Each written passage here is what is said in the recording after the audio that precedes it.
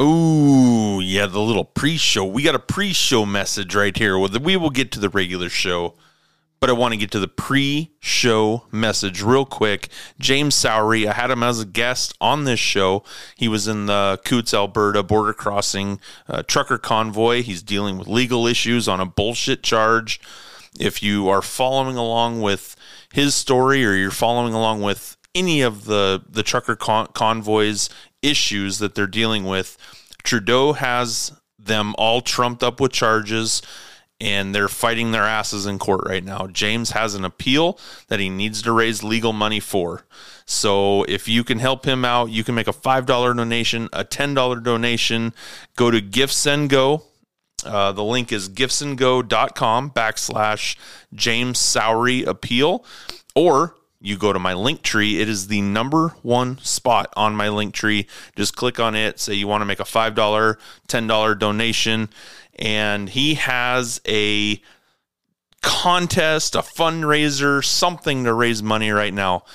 The girls that are in his tribe want you to say yes to him getting waxed, or a part of his body being waxed, or a smiley face, something to do with being waxed. I'm not too sure the details, but if you want to contribute to him getting waxed, put yes to waxing in the comments. If you want to be team no, like Lambo is, team no, you put down, I support James, team no, and in the comments, but leave your $5, your $10 donation or more. Gladly take more, but please help out James. GiveSandGo.com, James Sowery appeal, or go to my link tree and click that number one spot. It'll take you right to it. I just did it myself. It went right there. So if you can do that for me, do it for James. It will definitely help him out in his appeal, and get this man home and listen to the podcast and you'll understand more. But let's get back to the regular show. I just wanted to jump on here, give James some support. So help me out. Help him out. GiftSandGo.com, James Sowery appeal, or get to my link tree, number one spot, leave $5 and vote Team No. Back to the show.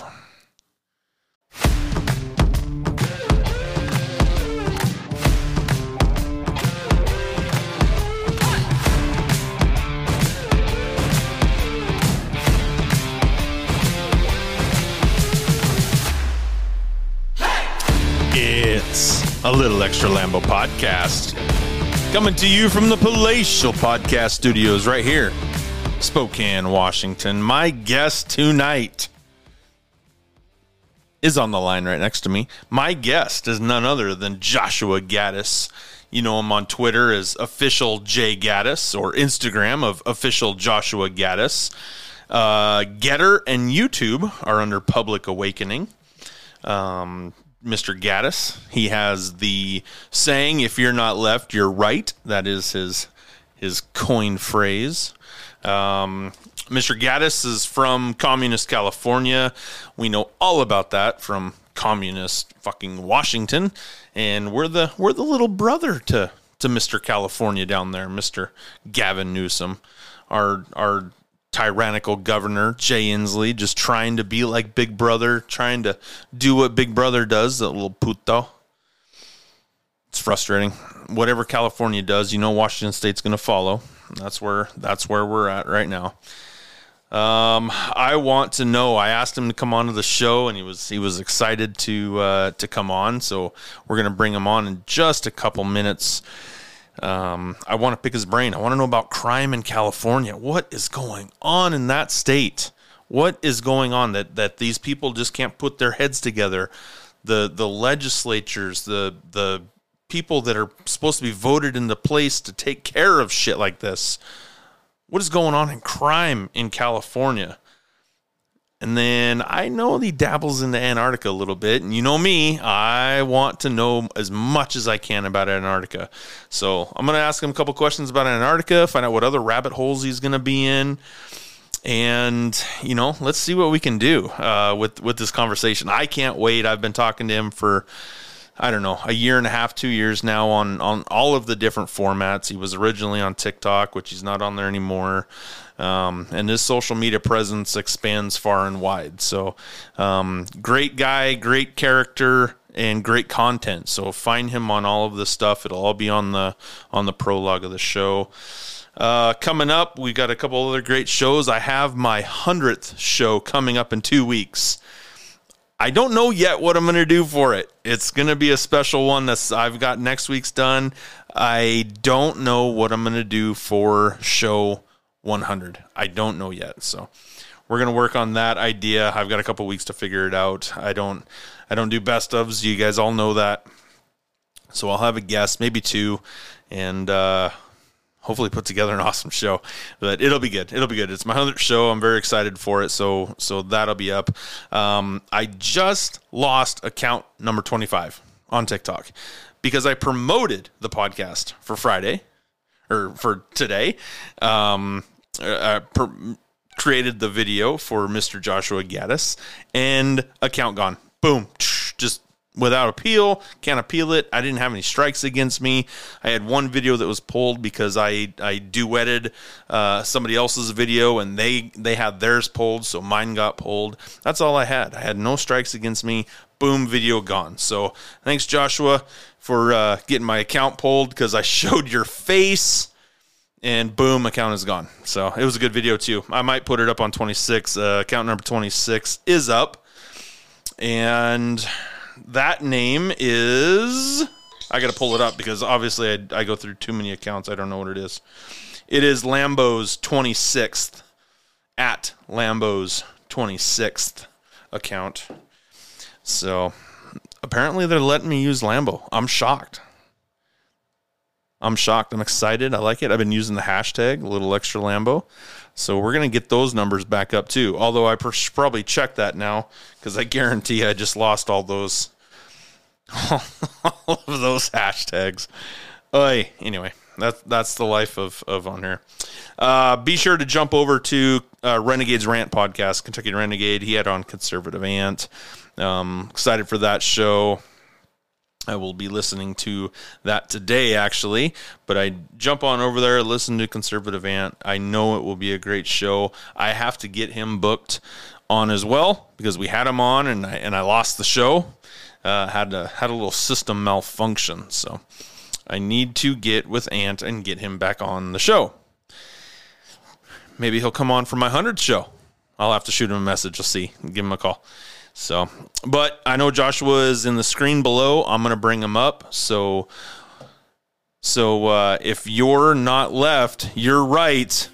Without further ado, I give you Joshua Gaddis.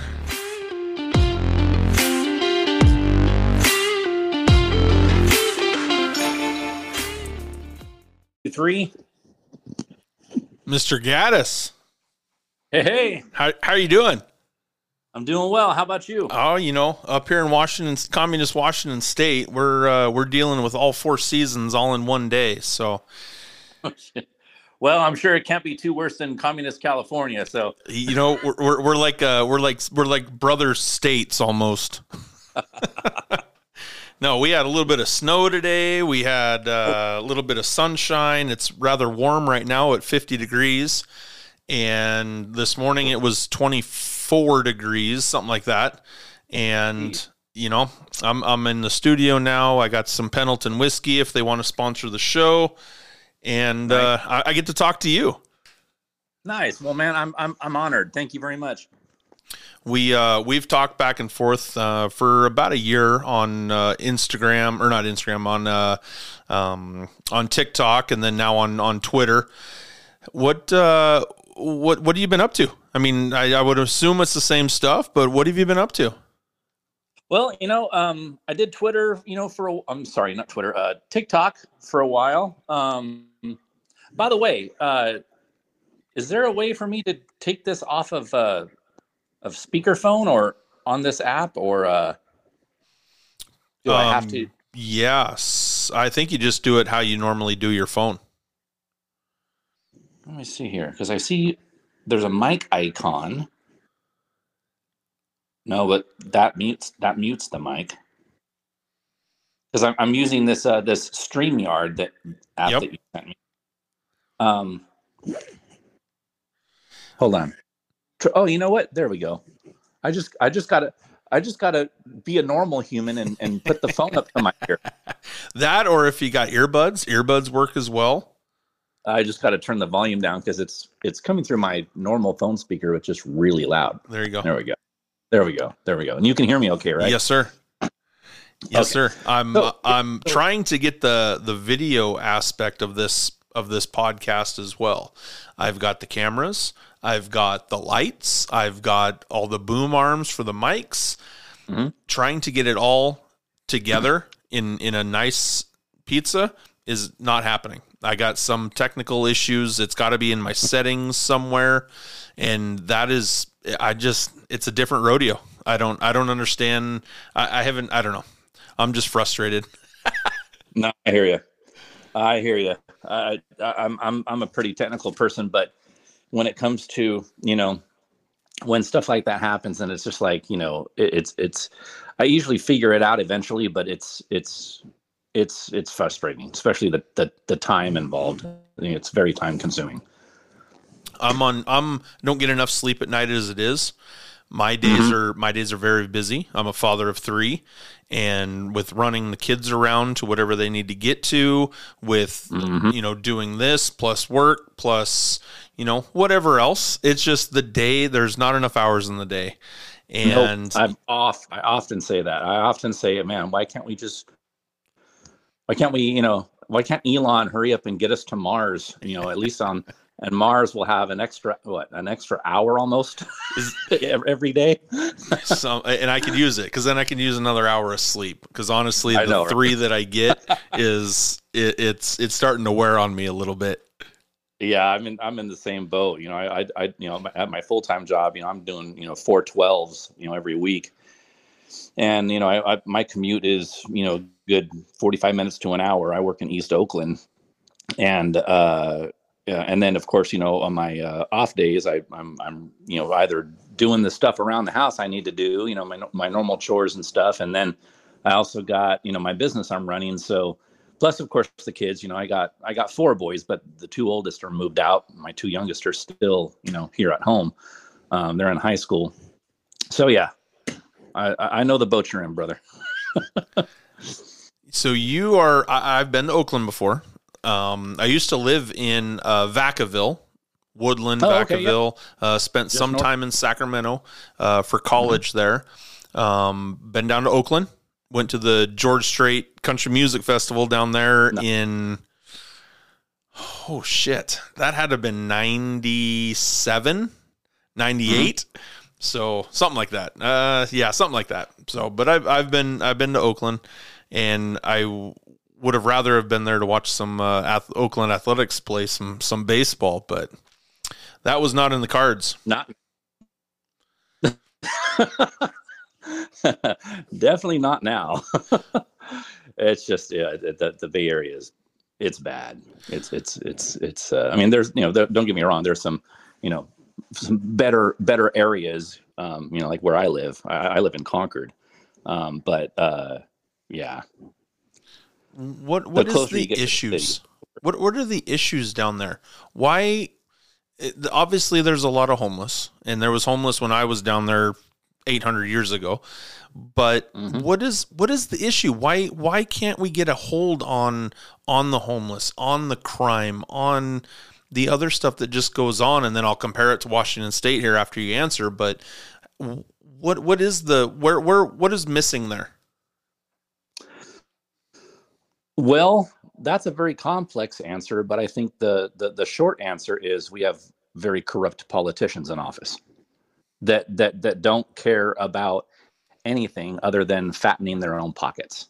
Is it all levels? I mean, you look at, oh yeah, at all levels. I mean, from local all the way up to the state level, and that's just for California. And I'm not even talking about the federal side.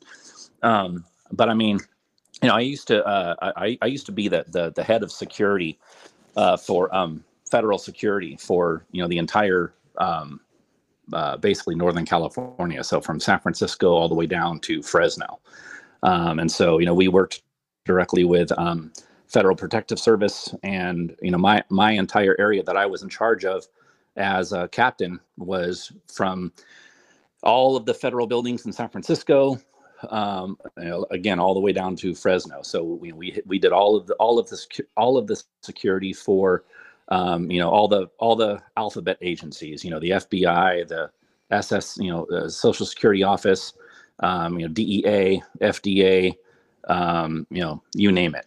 One of my as a matter of fact, I joke about it sometimes because one of the offices that I was in charge of security for was actually the federal building on 97th Street on the corner of 7th and Mission in San Francisco, which is Nancy Pelosi's office.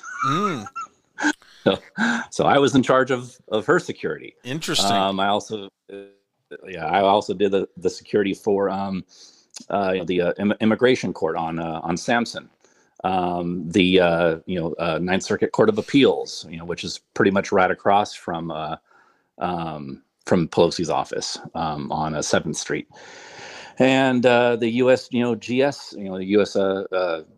Geological Survey Office, that monitors the earthquakes and stuff, and it's all that. So I've been around the politicians, and they're a joke.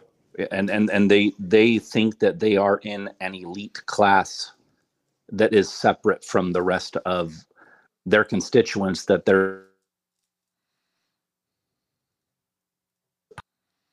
I think the majority of them are just in it for themselves. I mean, what other career do you know that pays less than $200,000 a year, and yet people can enter and then get filthy rich, other than governorship, Congress, senators? I mean, you look at people like AOC, that was a freaking barista. She was probably making minimum wage. Very she much becomes, so. A congresswoman, and now she's worth, I don't know how many millions of dollars. And that position pays what, less than $200,000 a year? How does that even happen? It's because they're all insider trading. They're all corrupt. They all use their positions to enrich themselves. And like I said, the majority of them are corrupt, and they're just in it for themselves. They have no interest in bettering the country because they don't live in the same country as we do. No, they don't orbit around the same circles. They don't hang out with the same people. They don't go to the same places. They don't even, most of them don't even do their own shopping. And so these people, they literally are sort of a breakaway civilization in that regard, with the fact that they're not. Can you still hear me? Okay. Oh yeah. Okay. My phone, my screen just lit up, and I thought it disconnected again. And these people don't live in the same world that we do, so they couldn't care less because they don't experience life the same life that we do. And we know that from that news broadcast. I don't remember if it was Good Morning America or whichever one it was, but everybody else is locked down in the pandemic. People are struggling. They don't have, most people are in this country are paycheck to paycheck. Once they got locked down, that money stopped coming in. But yet she's out there saying, yeah, we've got 30 different flavors of ice cream, and this pantry's full, and this fridge is full, and we've got another fridge downstairs that's completely full, and oh my goodness, we know how out of touch they are just from that one broadcast. Yep. And that was just a tiny example of how these people are. And in the rare circumstances that they do come into contact with us, us lowly serfs, they look down on us. And, I mean, I've heard stories about, like, Hillary Clinton doesn't even let her wait staff look her in the eye. Like they have to look down. That's what I've heard. I haven't personally seen that, but it wouldn't surprise me, because these people are completely disconnected from the real world as we know it. Their world is something completely different, and they couldn't give a shit less. And that's the majority of them. Then I think there's others who are a minority in those positions in government, that it's not that they don't care, it's that they are psychopaths or sociopaths, and they deliberately work to screw everything up because it makes them feel good, because they're sick, twisted fucks, and they the only way they get any satisfaction or make themselves feel higher is by pushing everyone else down. Rather than what JFK famously said, even though he's not the one that came up with the saying, but he popularized it. A rising tide raises all ships, and that's absolutely true. But these psychopaths don't think that way. They think that the only way to make themselves feel elevated is by pushing everyone else down underneath of them, so that they feel like they're the only one on top, even if that means they're ruling over a garbage heap. At least they're ruling over something. And if that means destroying everything in order for them to be able to rule over it, they don't care. Even if they're, like I said, even if they're ruling over a cesspool, as long as they're ruling over it, because they're psychopaths. Is that the savior complex? Yeah, it's not only that. It's narcissism. It's I think some of them have that, this delusion that, if they make everyone feel dependent on them, that it gives them some sort of self-worth, because they don't have any self-worth. And so if they make everyone else dependent on them, then it makes them feel powerful, and it makes them feel like they're worth something. And I took psychology in college, so I'm always thinking about it from the human psychology perspective. But yeah, that's the majority of these politicians, and now don't get me wrong, there are a small handful of politicians who I think are really trying to do the right thing, but it's difficult for them because they are the minority. And, when you're in a swamp, where you're trying to do the right thing, but everyone around you is working against you, it's like trying to ice skate uphill. It's tough. Virtually impossible. I want to believe that most politicians, when they get into office, they have I think their heart is in the right place. They want to do good. They want to do good for the people. They want to represent their counties or their constituents. They they want to do good. But I think at some point either A, they get manipulated, their arm gets twisted, or else they get compromised. And in Texas, I believe Dan Crenshaw is one of those guys that got compromised, because he was an all-star.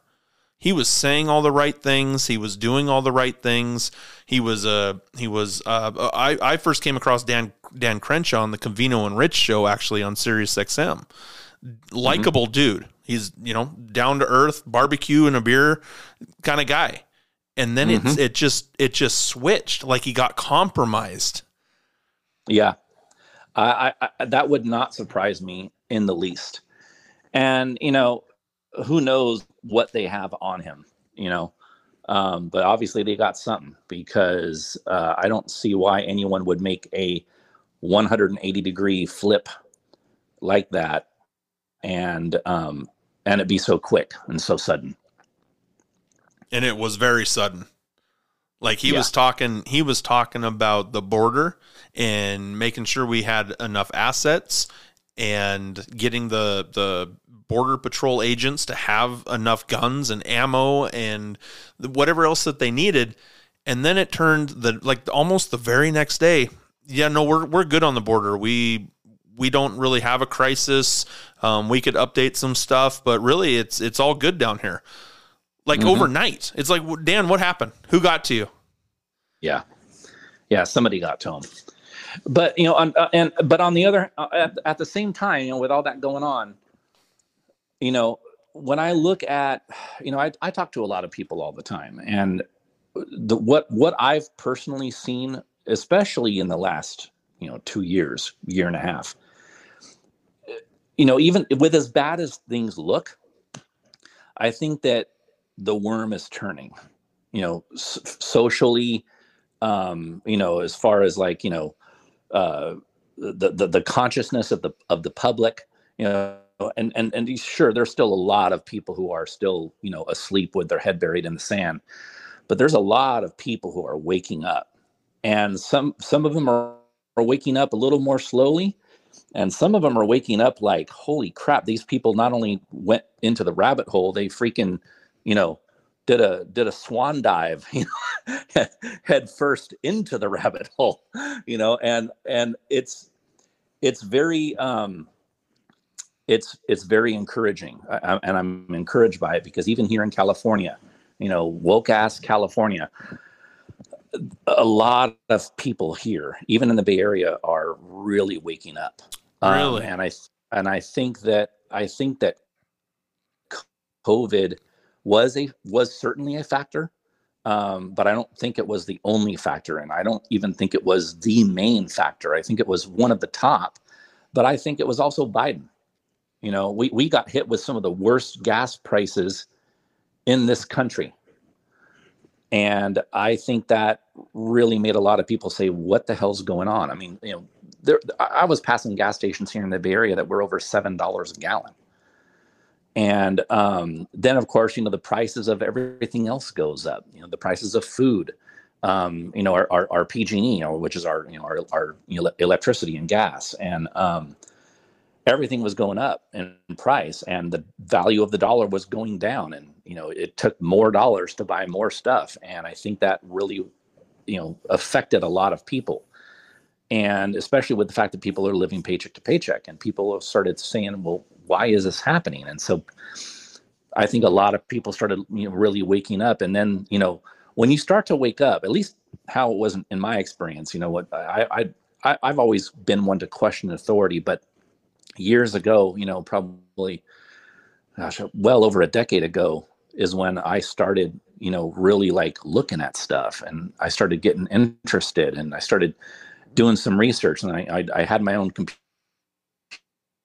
computer, and so I started, going online and looking at stuff, and then when you're starting to look, it's like a chain reaction. One thing leads to another thing, and then that leads to another thing, and then that leads to another thing, and then all of a sudden you got all these branches in front of you, like forks in the road, and you're like, oh shit, there's this way and there's that way, and there's like 4 different paths here. So you go down one path, and then that leads you off into another direction. You might come back and go down one of the other paths you didn't take yet, and that leads you to some other information. It's like, holy crap. And then it's just like this snowball, effect. And it accelerates the awakening exponentially the more you go. And I think that's what's been happening for a lot of people.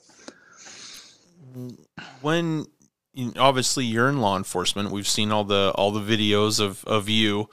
When it comes to the respect that the people are giving you or don't give you, is that changing down there where you're at as well? I'm not law enforcement. I'm in private security. So I used to do, I used to be on federal contract. I used to be on federal contract for, security for the federal government, which still technically is not law enforcement. It's security, but it's just on, on a federal contract. But I'm no longer on the federal contract. I left that, several years ago, and now I'm in the private sector.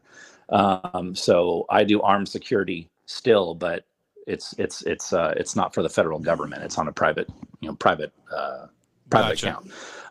But as far as, I have friends in law enforcement, and, I think that it's a mixed bag. I think that there's still a lot of people here, you drive through Oakland, and, about every, 10th house you drive by, you see a BLM sign in the window, or something like that. So, there's still some people that still are brainwashed with that defund the police mentality bullshit, and all the leftard propaganda.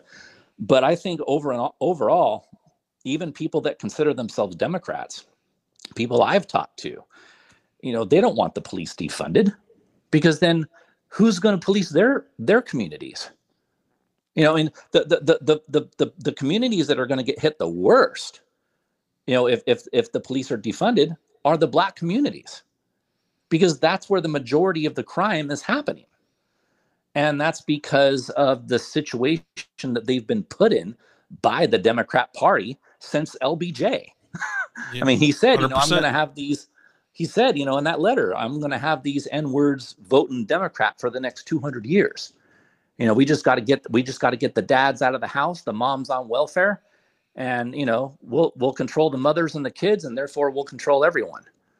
And that's exactly what LBJ did. And, unfortunately, the Democrats' whole, new plantation plan was successful.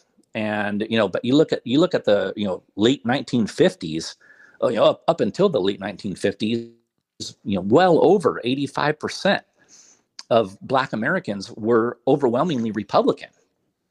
And then that just changed. Because as long as they wanted that, that EBT card, that free government cheese, you vote the way we're going to tell you to vote. Yeah. And that's exactly well, once you get do. hooked, you need to do what it takes to keep it. Yeah, it's a drug.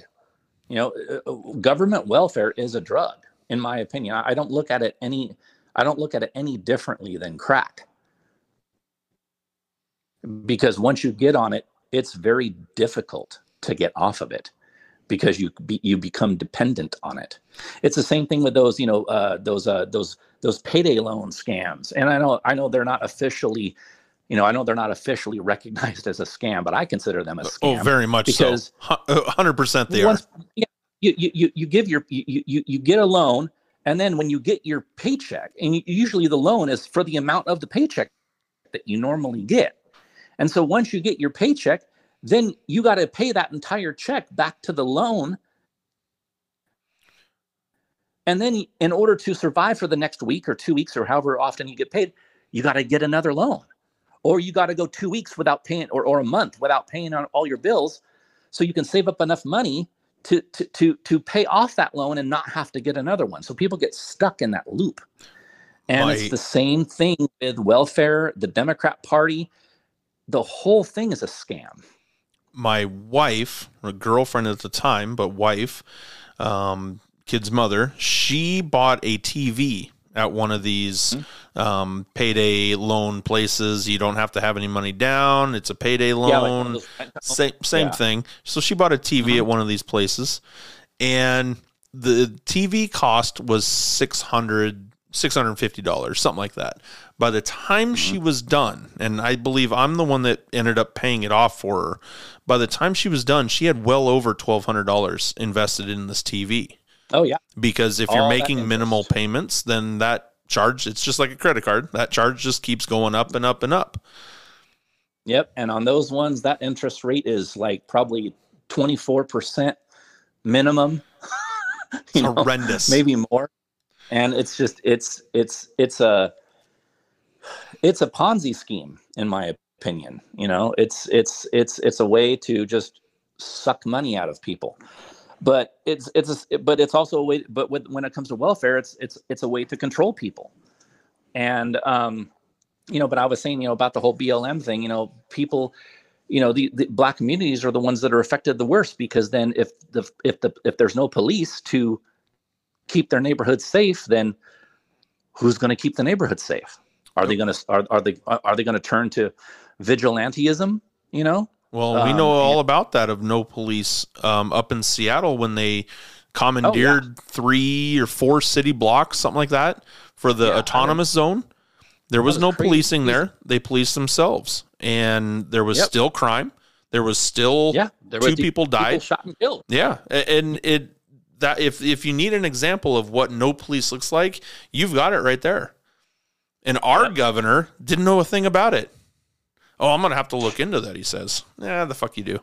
You're dumb. Well, I mean, look, when Jerry Nadler was, confronted by a reporter and said, "Hey, what about, this thing going on with all these Antifa riots?" And Nadler said, "Oh, that's a myth." And how? It fills our TV screens. Yeah, that's how you know that these people don't live in the same world. They're either that, or he was just completely lying through his teeth because he didn't want to. It's either one of the two. Either he's lying, or he's completely incompetent and doesn't even know what's going on in the real world. And no matter which way it is, it's not good.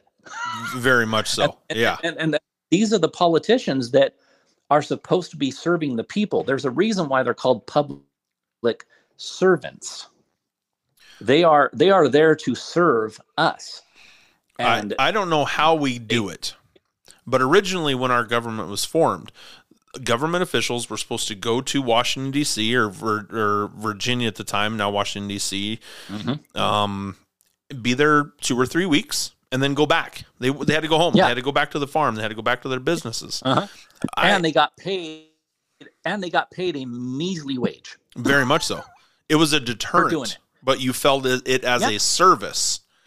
Now we're so far from that. I don't know how we go back to that of really, minimizing their pay, minimizing the time that they're there in Washington, making them more accountable to their constituents. I don't know how we get back to that point, but we have to. Honestly, I don't see a way, because the people who make those decisions are the ones that are getting rich. Congress makes the laws. And so if Congress are the ones getting all fat and happy from these ridiculous, salaries that they get paid, and plus they're allowed to, do all the insider trading and on the stock market and all of that and make themselves filthy rich, how could we possibly count on these same people to pass the law to limit their own salary and also limit their amount of time that they can serve? Because we also need term limits in Congress. And so the only way I can see that happening is if there was enough of an uprising nationwide where literally just millions of people all at the same time just said, fuck this, we're done. And they just literally shut the whole system down. No more truckers, trucking stuff, no more train operators, no more ship crews, no more people running the refineries and the electrical companies, and everything just comes to a screeching halt, where the power shuts down, the gas shuts down, the trucking supply shuts down, and it forces Congress to say, okay, we'll do what you want, and we'll limit our term in office, and we'll drastically cut our pay. Is this acceptable? Can we get the country running again? The problem with that, though, is that not enough citizens are going to be willing to do that, because it's going to adversely affect themselves, even though they're already being affected. But most people aren't looking at it that way. It's the frog in boiling water. Yeah, they're looking at it like, okay, I'm living paycheck to paycheck, but I'm okay for today. And I can be okay tomorrow, but I'm not going to worry about that until tomorrow.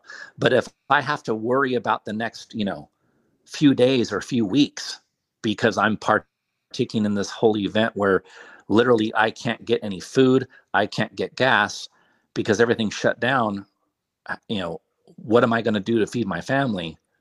So most people aren't willing to take that, to make that sacrifice in order to get the big payoff. Yeah, you've got to see the end game in that, at a whole, not just as a fraction of it. And I was actually talking to Kentucky Renegade Patriot today, actually, and him and his guest, can't think of his name, something Tones. He just had him on his podcast, and they were talking about, everybody not going to work for a week. And that would kind of come into the same idea that you have there of really getting the government's attention, shutting them down. My only drawback to that is over 80% of the businesses in this country are small business.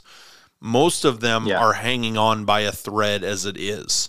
Yeah. If you don't go to work for a week, you're affecting every single one of those small businesses, and it will probably put them out of business. Yeah. But again, on the other hand, it's just like what you said. They're already on their way out. They just don't know it yet. Exactly. So 6 of one, half dozen of the other. They're looking 10 feet in front of them instead of 2 miles down the road, and they're just going 10 feet at a time.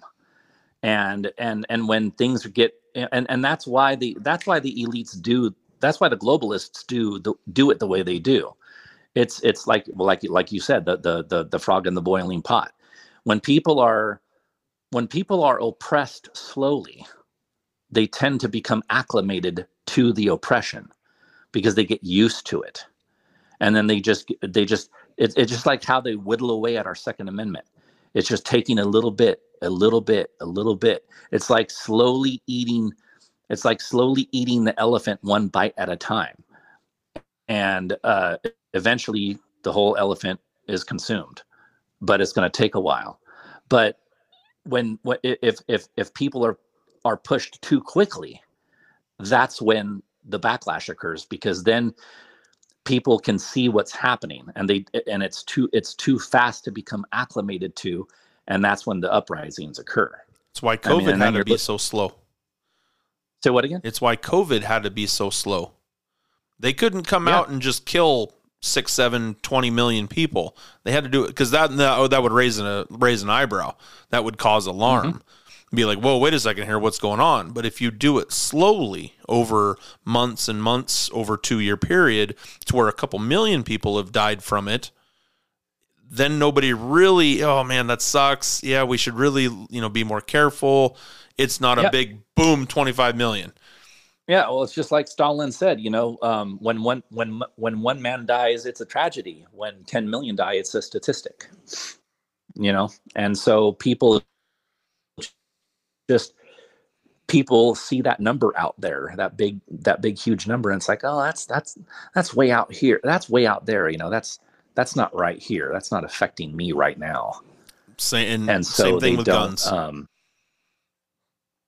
Same thing with our 2A. They came out saying exactly what they wanted to do. We fought back on that entire plan, and then it's like, okay, well, maybe we should just do this little tiny thing. We'll just make the magazine size just a little bit smaller for public safety.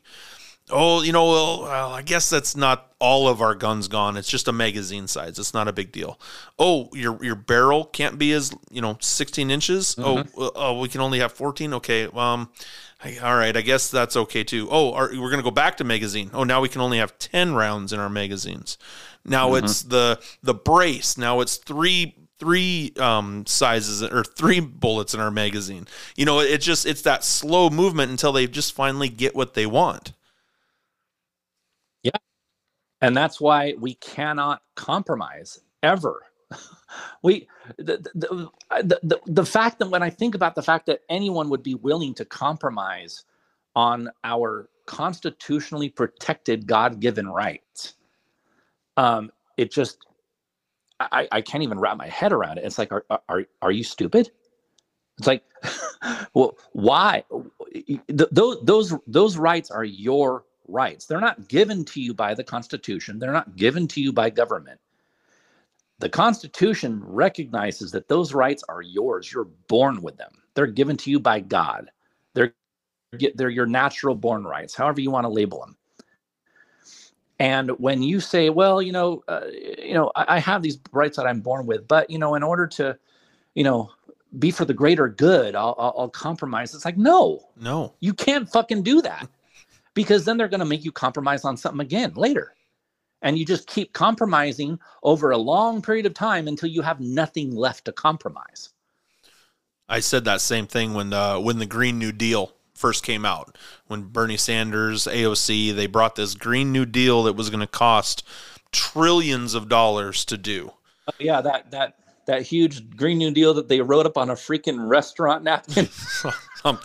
Something. But it was so out there. It was so you couldn't believe that this was actually being proposed. But they did it on purpose, because now they can go, well, we're not going to do the whole Green New Deal, but we should really look into electric cars. We should really look into having all electric stoves, getting away from gas. We should really look into raising the standards for gas-powered vehicles to the point where the companies don't even want to produce gas-powered vehicles anymore. We're just going to go straight EV. And the climate change added into that, with our carbon tax credits, with all of this other stuff, but it was a slow movement. This little bit, this little bit, this little bit. Eventually they get the whole fucking Green New Deal in there and it's done. Yeah. And because it makes total sense that, if you pay more money to the government, which has done such a great job on everything, they can magically make the climate not change anymore. Weird.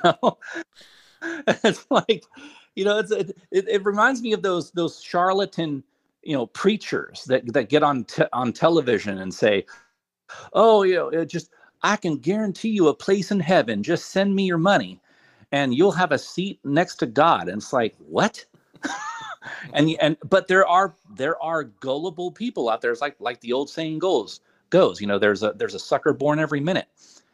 And unfortunately, there are people that are suckers, and they will literally sit there and believe that, oh yeah, if I pay this money to carbon taxes to the government, then they'll fix it. It's like, no, the climate is always changing, whether you're here or not. People do not affect the climate, and carbon dioxide doesn't even affect carbon dioxide does affect the climate, but it affects it in a good way. We have the lowest level of carbon dioxide that we have ever had in our atmosphere. Back during the Cretaceous period, the carbon dioxide levels in our atmosphere was over 300% higher than it is today.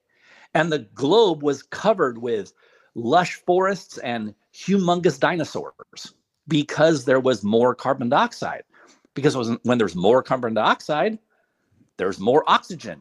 More stuff grows. There's more growth. There's more life. And I talk to these climate tards, on online and even, face to face on the street sometimes. And I'm trying to get through their heads like, do you understand that all life is carbon based? And then they kind of sit there and they get this look on their face. It's like, yeah, you remember 6th grade science class, right? All life is carbon based. Humans, animals, plants, everything is carbon. So by trying to get rid of carbon, you're literally trying to get rid of life. And if we don't have enough carbon dioxide in our atmosphere, we're going to become like Mars, where we have virtually no atmosphere. Because if there's not enough carbon dioxide for the plants to thrive on, which carbon dioxide is just plant food, the plants are not going to be able to produce oxygen. The plants take in CO2 as a food source or as an energy source. Then they use that with sunlight to convert it to make food.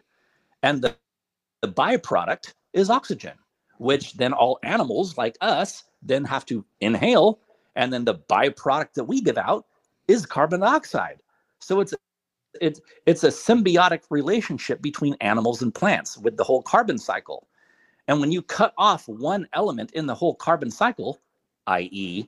carbon dioxide, you shut down the entire carbon cycle and life ceases to exist. But these people just can't wrap their heads around that. And the politicians they're mostly all stupid. So they don't understand basic ecological science. And so they try to make laws that are completely antithetical to what should be going on. Yeah, and don't know if it was antithetical to life. I don't know if it was you. I'm trying to remember where I read this at. There was something, plants need to have 0.02% carbon dioxide in order for them to sustain life. And right now our atmosphere is 0.04 or 0.06, something like that. And slowly moving downwards. Yeah, it's an extremely low amount. So literally by people trying to reduce their carbon dioxide production, they are literally killing the planet. They're doing the exact opposite of what they should be doing, because we already don't have enough CO2 in the atmosphere. Look at greenhouses, large commercial greenhouses have to pump in extra CO2 or the plants don't produce because there's not enough of it in our natural environment. I do security. I don't think I mentioned it. I do security for the cannabis industry. So I literally work in an area where there are massive grow rooms with thousands and thousands of cannabis plants growing indoors. We have a huge CO2 tank on the side of our building that we have to have CO2 trucks come in every week and fill up that CO2 tank so they can pump CO2 into the grow rooms in order for the marijuana plants to grow. And it's like that with any plant, whether it's marijuana or a freaking bell pepper or a tomato. Plants have to have CO2. And if there's not enough of it in our natural atmosphere, they have to pump it in. And if you ever walk into a greenhouse, like a large greenhouse, you're in a large greenhouse for a few minutes and it's like you don't want to come out because you feel energized. And the reason is because even though they're pumping all that extra carbon dioxide in, as a result, there's huge levels of oxygen in the air. So inside of a greenhouse, the oxygen levels are way higher than they are outside. So that extra oxygen that you're getting is oxygenating your blood, which has massive health benefits, but it's also energizing. And you go into a greenhouse after 10 minutes, 15 minutes, you don't want to come out. You don't even feel like you want to sleep. It seems pretty simple. Yeah, it's simple science. You know, we rely on oxygen, and plants rely on carbon dioxide, and we produce the carbon dioxide, and the plants produce the oxygen. So if you cut off either oxygen or carbon dioxide, or plants or animals, the entire system shuts down. We all rely on the system, and so it's almost like a sci-fi movie, you know, where aliens come down and in order to make the environment livable for themselves, they have to destroy our current gaseous makeup of our atmosphere. So they get us to do it for them by programming us to think that CO2 is like this toxic gas that we got to get rid of. And in doing so, we wind up destroying the entire atmosphere, which wipes all of us out, but makes it completely livable for the aliens that are trying to take over the planet. Yeah, you could write a sci-fi story all around it, and it would make sense, but it doesn't make sense for real life. And my daughter was telling me, she's 17, junior in high school, and we were talking about electric vehicles, and she was telling me why they're going to be so much better for the earth, and telling me all about CO2, but not explaining what CO2 does for plants. She's like, oh, yeah, I know that they take it in and that's how they create oxygen. I said, well, if they take in more CO2, wouldn't they create more oxygen?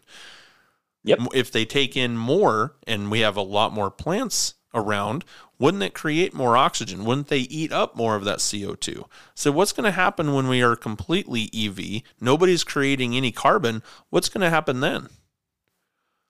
Mm-hmm. And then you get that light bulb goes off. Yeah, I mean it's simple science. So yeah. That's what they're teaching in schools. You know, but she's a kid, and you know that's you can't hold her. You know, you can't hold it too much against her because she's still learning stuff. But the thing is that there's full ass grown adults that still think that stuff. Well, they're told to think. And to me, that's yeah. And to me, that's no excuse. If you're a grown ass adult, and you can literally find this stuff out in less than 60 seconds with a few clicks of a mouse button, then there's no excuse. You're just being lazy and living in your own bubble, being fed all the information that you're getting from the idiot box and the talking heads on, you know, CNN and MSNBC, and you know, Bill Nye the Science Guy, which by the way has no. He's not a scientist. He's not a scientist. He's a freaking engineer. He builds things. You know, he doesn't know the first damn thing about climate, or but he gets up there on TV and he's pushed in everyone's face like he's this authority figure. It's ridiculous. Sometimes I just feel like I want to take people by the neck and just wring them and say, "Wake up!" Yeah, I have been telling everybody, question everything. I don't care what side of the aisle you're on. I don't care what side of an argument you're on. Question everything. If somebody from the left says something, look it up. Do your research. Yep. Same thing with the right. Same thing with the right. I don't, and it's even people that I trust on the right. I still go and try to verify what they are saying, just in case they might be wrong. I don't want to. I don't want to be a part of that. So I'm just going to verify, make sure that I see what they're seeing, and then go from there. What I started doing all of this was the globe. It was our globe that we grew up knowing since we were kids, and we had the North America, South America, Africa, Europe. I was told later on in life that, well, the globe isn't really the continents on the planet don't really look like what is on the globe. We do the sizes on the globe to fill it out. That way it looks better. And I'm like, okay, what else are you hiding from us? So then that's when everything started, of question everything. What rabbit holes are you in? Myself? Yeah. Pretty much all of them. Mine is Antarctica.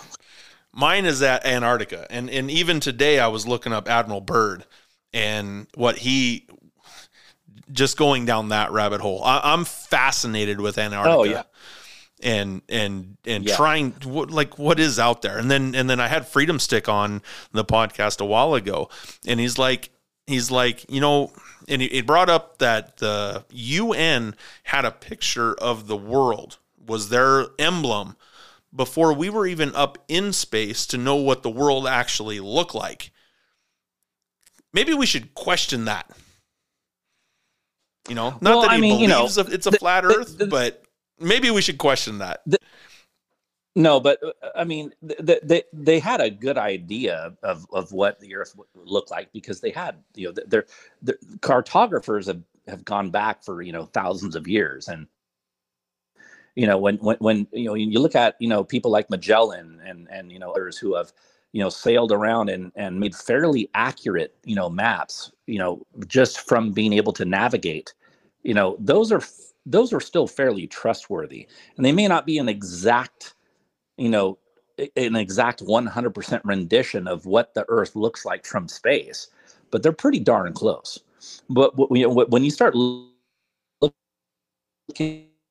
at, how maps are made and how they used to be made, hundreds of years ago, or cartographers would quite often, copy maps from other cartographers. And so what cartographers used to do is that they used to do this thing where when they would make a map, they would put something on the map that only they knew. It's almost like a trademark, how they could tell that was their map. So, like, for example, a cartographer would create a map of some coastline, and he or she may put a small tiny little island right there that didn't really exist.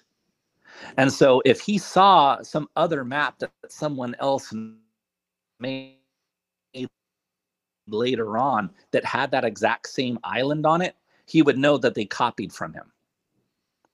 So it was a little trick that they did.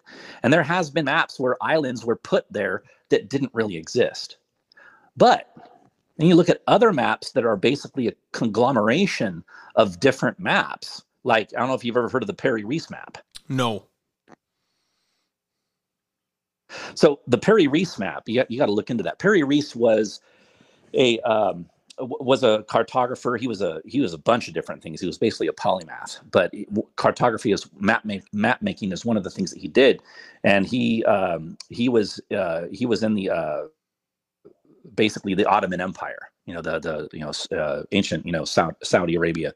And he had created a map that he said he had used other maps that were far older that he used to put this other map together, and he also put it together with information that he got through his own travels. And on that map, it shows, and that now the Perry Reese map was created, I forget the exact year, but I want to say it was the 16th or 17th century. And the Perry Reese map shows the coastline of Antarctica without ice. No joke. And nobody can explain it. And some people have even tried to debunk it, saying, well, that's not really Antarctica. That's part of South America. No, if you really look at it, you could tell where South America is, but you can also see at the very bottom of the map, there is a coastline going across, and it matches up exactly with the coastline of Antarctica without that ice. And the only reason why they know that's how it looks is because satellites are able to penetrate, with LiDAR and other technologies. They're able to penetrate, the ice and get a radio image of what the actual land under the ice looks like. And that's on the Perry Reese map. Image of the Perry Reese map. Okay. Perry Reese map. I will be looking into that. I think it's REISS. I think. Don't quote me on the spelling, but just you can just use your voice to text and say Perry Reese map, and you'll pull it right up. But how would they have known about Antarctica that long ago, and how would they have known how it looked without ice, unless the map that he was using was so old that it was from some other civilization that existed, prior to, probably prior to the Younger Dryas, at 10,500 years ago.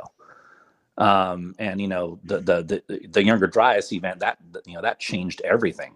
Prior to the Younger Dryas, Africa was what is now the Sahara was basically a lush savanna. Egypt used to be green. The and everything. They found, all kinds of things. They dug up a huge boat years ago that was buried next to the Cheops Pyramid, the Great Pyramid of Giza. And they now, of course, Egyptologists today they all just make the assumption of, oh well, that was the pharaoh's boat, that they buried with him to go into the afterlife so he could sail away across the sky. And it's like, come on, you're telling me that these people that had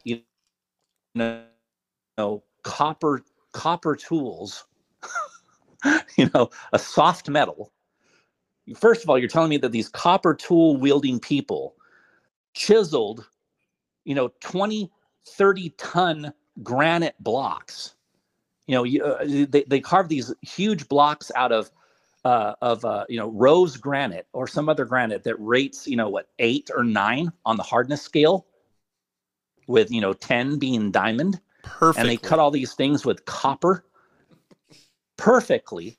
And then on top of that, they were so sophisticated to create these massive structures with all these chambers, and have them lined precisely with an accuracy of was it less than 1% exactly north south alignment. On top of that, they planned them all with all these caverns and all these mathematical equations that literally the circumference of the Earth is embedded into the mathematics of the Great Pyramid to the exact amount. The speed of light is, if you take the calculations of the dimensions, it comes out to the speed of light. And so you're telling me that all these people were that sophisticated. Oh, but they were so primitive that they thought that if they buried a boat, that the pharaoh could magically sail it away after death. Really? I'm sitting here just kind of soaking it all in, and I've the doorways being so big, they've put human bones together to where these giants were 12, 13 feet tall. Just ginormous people back then, but still not lifting that heavy of a rock. Yeah, well, not only that, but I mean, even the Bible says that there was giants. I mean, in Genesis, it literally says there were giants in the earth in those days, where the sons of God came unto the daughters of men who saw them beautiful and bore children, and they were the Nephilim. These, and then you look at all the thousands upon thousands of accounts in newspapers of giant skeletons being dug up, and then all of a sudden, who comes in? The Smithsonian. And the Smithsonian comes in and says, "Oh, well, we have all this, money, and we have all this know-how and knowledge, and we'll come in and we'll make sure everything's taken care of." And then all of a sudden, the skeletons disappear, and the Smithsonian says, "Oh, we don't know about any giant skeletons. What are you talking about?" That's weird. Yeah, right. It's like every time. And then do you believe that this could be a second civilization? What we're in right now could be the second world? No, I think we're probably more like at least fourth or fifth. Wow, really? Well, I mean, look at the Mayans. The Mayan calendar said the whole. I forget which codex. There's about 4 different codexes, Mayan codexes. There's one codex in particular. I forget the name of it. But they talk about that we are currently what they call the 5th sun. So there were 4 suns, sun S-U-N. There were 4 suns before, and at the end of each sun, the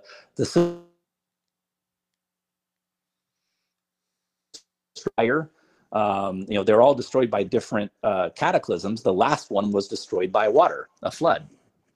And you look at there's flood myths in virtually every single culture around the world, even cultures that were completely removed from other cultures and had no contact. They still had their own flood myths, and they all are either identical or very, very similar to the story of Noah in the Bible. I mean, have you ever read the Sumerian epic of Gilgamesh? No, I have not. I know about Gilgamesh, but I have not read. I have not actually read the story. No. I think you cut out again. Can you hear me? Yeah. No, I got you. Okay. I know about Gilgamesh, but I have not actually read the entire story. Well, if you think the story of Noah was interesting, you definitely need not only read the Epic of Gilgamesh, but read the Enuma Elish. The Enuma Elish is a set of tablets from ancient Sumer that date back to 6,000, I believe 6,000 BC, 5,500 BC, something like that. And the Enuma Elish is basically the Sumerian creation story. And you got to remember, too, that the ancient Sumerians were very advanced. And they came up with the very first writing that we know of. There could have been other writings before that. We just haven't found them yet. But, they wrote on, in a cuneiform using something called a stylus, where it was like this wedge-looking pencil, and they would press symbols into clay tablets. And that was they came out with the first written alphabet called cuneiform. And the Sumerians, when they started finding all these tablets, and they started doing excavations in what is now Iraq, back in the late 1800s, early 1900s, they started finding all of these ancient civilizations. They came across all these thousands upon thousands upon thousands of tablets and cylinder seals, and they found that they had a whole system. Like, they had government. They had all these tablets were basically filed into different categories. So they had tablets that were legal documents that were literally like receipts and deeds to properties. They had other tablets that were more like what we would consider novels. They had other tablets that were considered historical documents.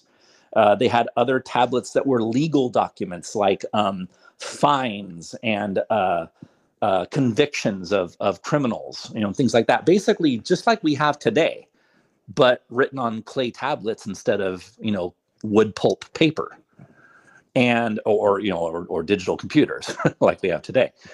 And the Enuma Elish was listed as a historical document. It wasn't listed as a fictionary tale. The Sumerians had it listed as an actual historical document. And when you read the Enuma Elish and you read how, what they called the gods, or the Anunnaki, basically created the flood to wipe out human civilization. One of the gods basically, one of the gods didn't want to wipe out humanity because he loved humanity, and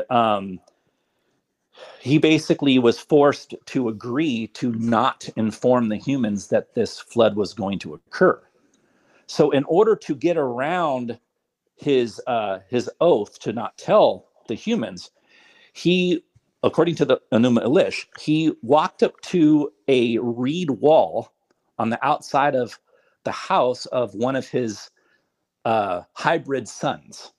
So one of his sons that was basically half human, half Anunnaki, whether you want to call them gods or extraterrestrials or whatever you want to call them.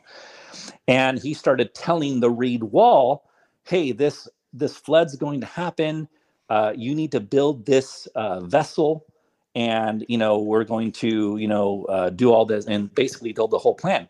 And his son walked out and said, what are you doing? What are you talking about? He said, go back inside. I'm not talking to you. I'm talking to this reed wall.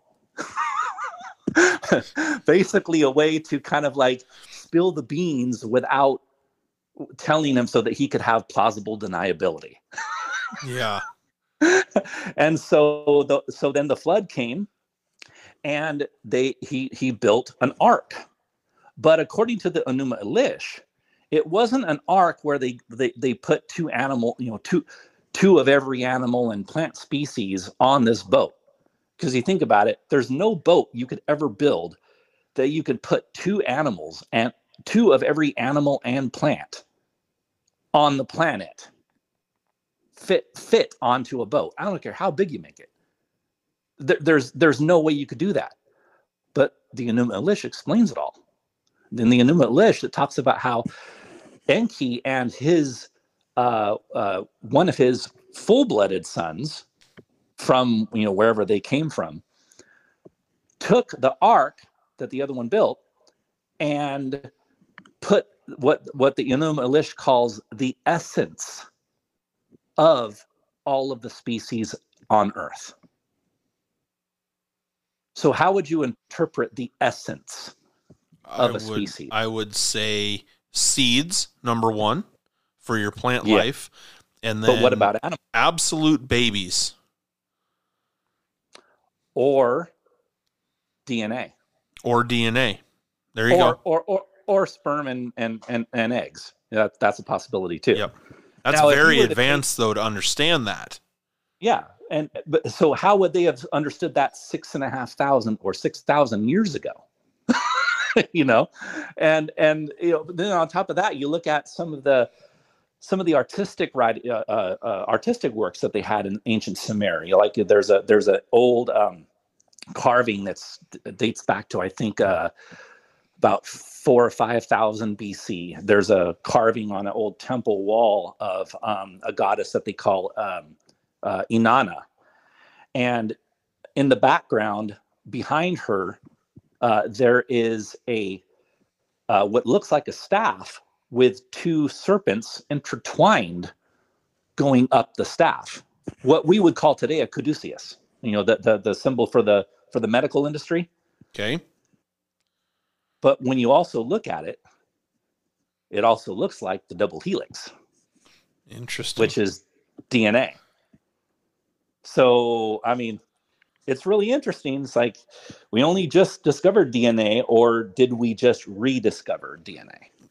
Well, I was listening to the Joe Rogan podcast. He had on former NFL player Derek Wolfe, and he was talking about he was there at the tombs there in Egypt in the pyramids, and these writings and symbols on the wall were very detailed for another civilization before this one, about where our technology is at today when it comes to, the double helix, when it comes to other advanced thinking was already on these walls.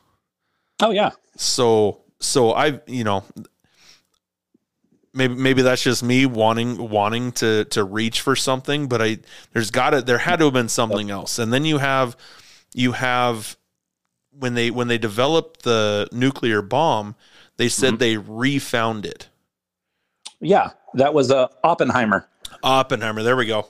Yeah, he said he said they rediscovered the power of the atom, and then once the bomb was detonated, he said, I am now the destroyer of worlds.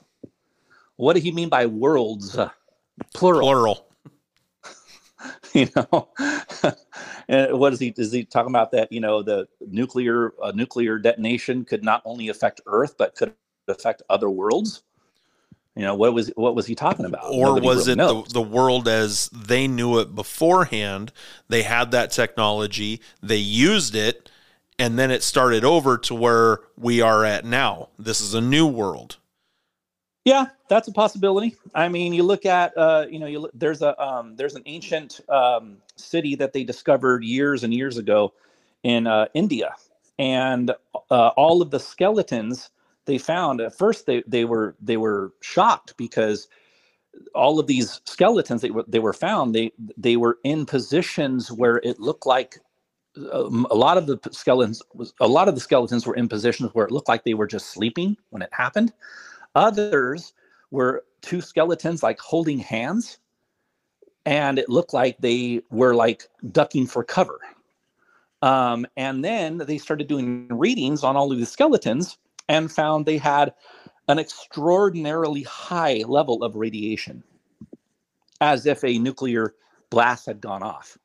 But then they were really confused, because then when they carbon dated the bones, they found that they dated back, this civilization that they dug up dated back to thousands of years ago in India. And I forget the name of the town, but it's online. You can look it up.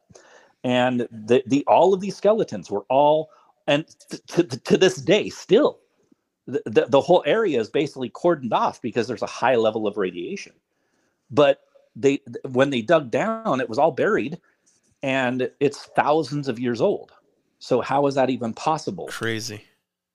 Unless, of course, it was some, uranium, meteor strike, but what are the chances of that happening? I mean, I guess it's a possibility, but the only thing I can think of is there was a nuclear blast that went off that long ago. Yeah. Wouldn't there be proof of a meteor strike? You'd have something somewhere. You would think so, unless it was an aerial blast, where the kind of like oh shit, what's the name of that Russian? There was I want to say it starts with a V. I'm forgetting the name right now, but there was a huge blast that went off hundreds of years ago over Siberia. And they think it was either a comet or an asteroid, but they're not 100% sure. But it occurred back in I want to say like the early 1800s, and people recorded, people gave accounts to the local newspapers and stuff when it happened, but they didn't find the blast until like decades later, like 40 years later, is where they found the strike zone. And it basically, whatever the blast was, it flattened the entire forest in a circular pattern, like all the trees were just toothpicks. Wow. Kind of like how the forest looked after Mount St. Helens last went off. Okay. It looked like that, where all the trees were just laid down. Do you have a vacation or a travel plans that you've been making? If you have, go to evotravelagent.com/Daniel Rude. Evolution Travel, that's the place you need to go. They'll save you money. He'll do all the expert work to get you the best rates on hotels, on rental cars, and your travel plans. Evolution Travel. Go check it out. Check out my cousin Daniel. He will point you in the right direction. I want to bring up an organization that I've talked about the last couple episodes. It is Change Unchained. You can find them at changeunchained.com, as well as the same name on TikTok and Instagram. They are a 501c3 nonprofit organization. They provide temporary living quarters for survivors of trafficking as well as exploitation in the tiny homes at the Burn It Down Ranch.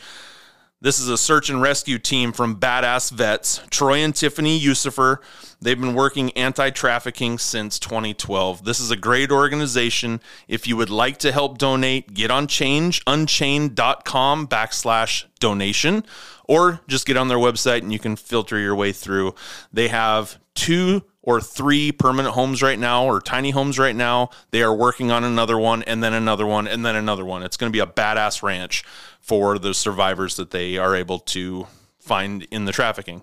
If you want to help them out, changeunchained.com. I think that was when did Mount St. Helens last go off? That huge one where the whole top 20% of the whole volcano just wasn't it 70, 76, 77? No, it was later than that.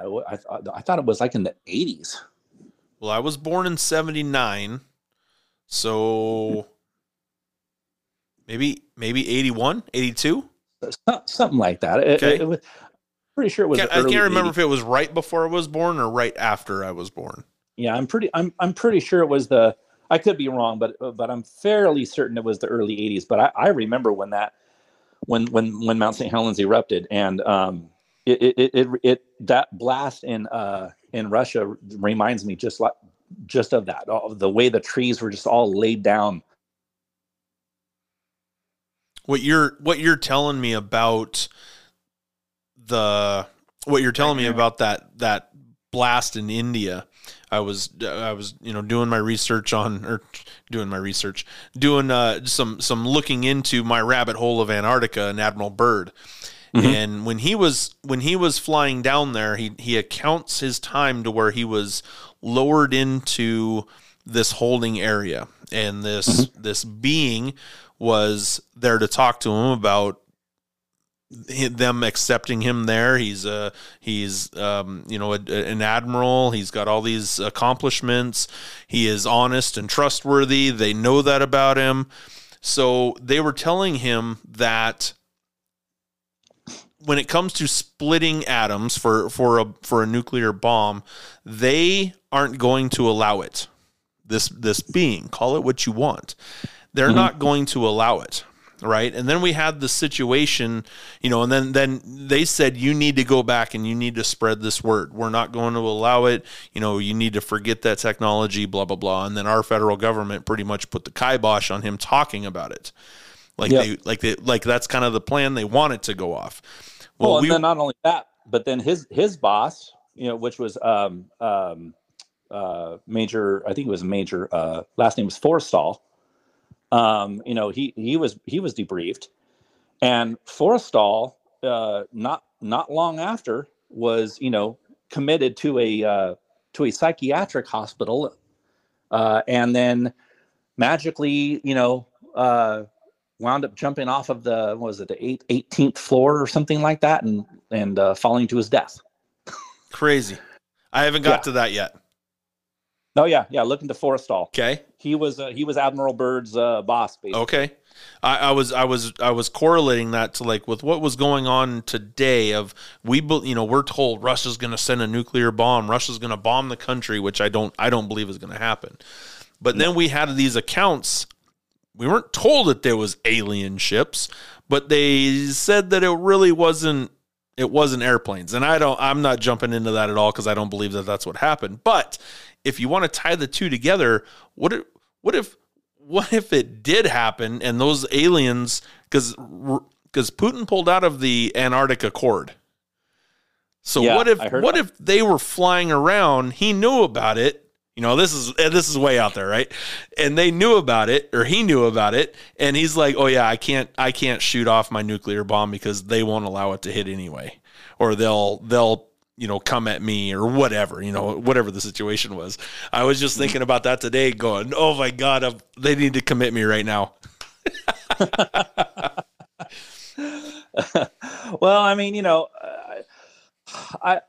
I think that I think that if there were extraterrestrials already here, and who knows? I mean, it's possible.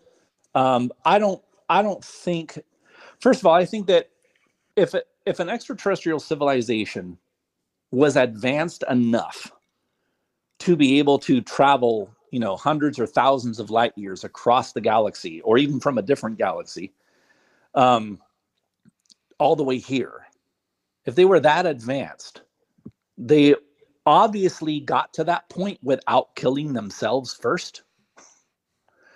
And so that would mean that it would require them to be of a different emotional and psychological caliber, if you will. That's the only word I can use to describe it. Whereas I can't see that. I can't see an extraterrestrial civilization that actually makes it to the point where they develop that type of technology that could destroy them, but they wind up not destroying themselves because they're not malevolent. You know what I mean? Mm-hmm. I think that if a civilized, like, take us humans, we're constantly trying to kill each other, and since day one. Yeah, and as far as our mentality, we're if you take us looking at the whole universe, if there are other civilizations out there, we're like infants. We're like infants with guns. Pretty much. And so we are very, very immature on a civilization level.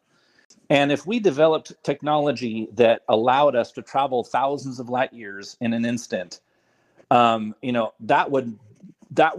amount of energy required to do that is unfathomable. I mean, we would literally need to tap into like 0 point energy, or the vacuum of space, or the energy of an entire star in order to do that. And if, just like with any technology, technology can be used for either good or bad. And if we developed that type of technology where we were able to harness that much energy that we can't even possibly imagine, we would probably, in our current mental capacity as a species, we would probably wind up destroying ourselves. So I think that if any species were able to develop that type of technology without destroying themselves, they can't be evil. You would hope not. The same type. Yeah, they can't have the same type of mentality that we do. And we as human beings, we tend to project our own image onto everything else. That's just a tendency that we tend to do. We tend to imagine, even on other people. We tend to imagine that other people are just like we are. And I think that's why so many people have a problem with understanding how the globalists think, because they can't think, oh no, there's no way that Bill Gates would be trying to deliberately, depopulate the planet. I mean, that's just crazy. I would never do that. Oh no! You get the. Well, he wouldn't do that because he's got phones to sell. He's got computers to sell. He's got who would buy his stuff? He don't care about. Exactly. He don't care about none of that shit. No, but see, people can't. People have a difficulty placing themselves in the shoes of other people, if you will.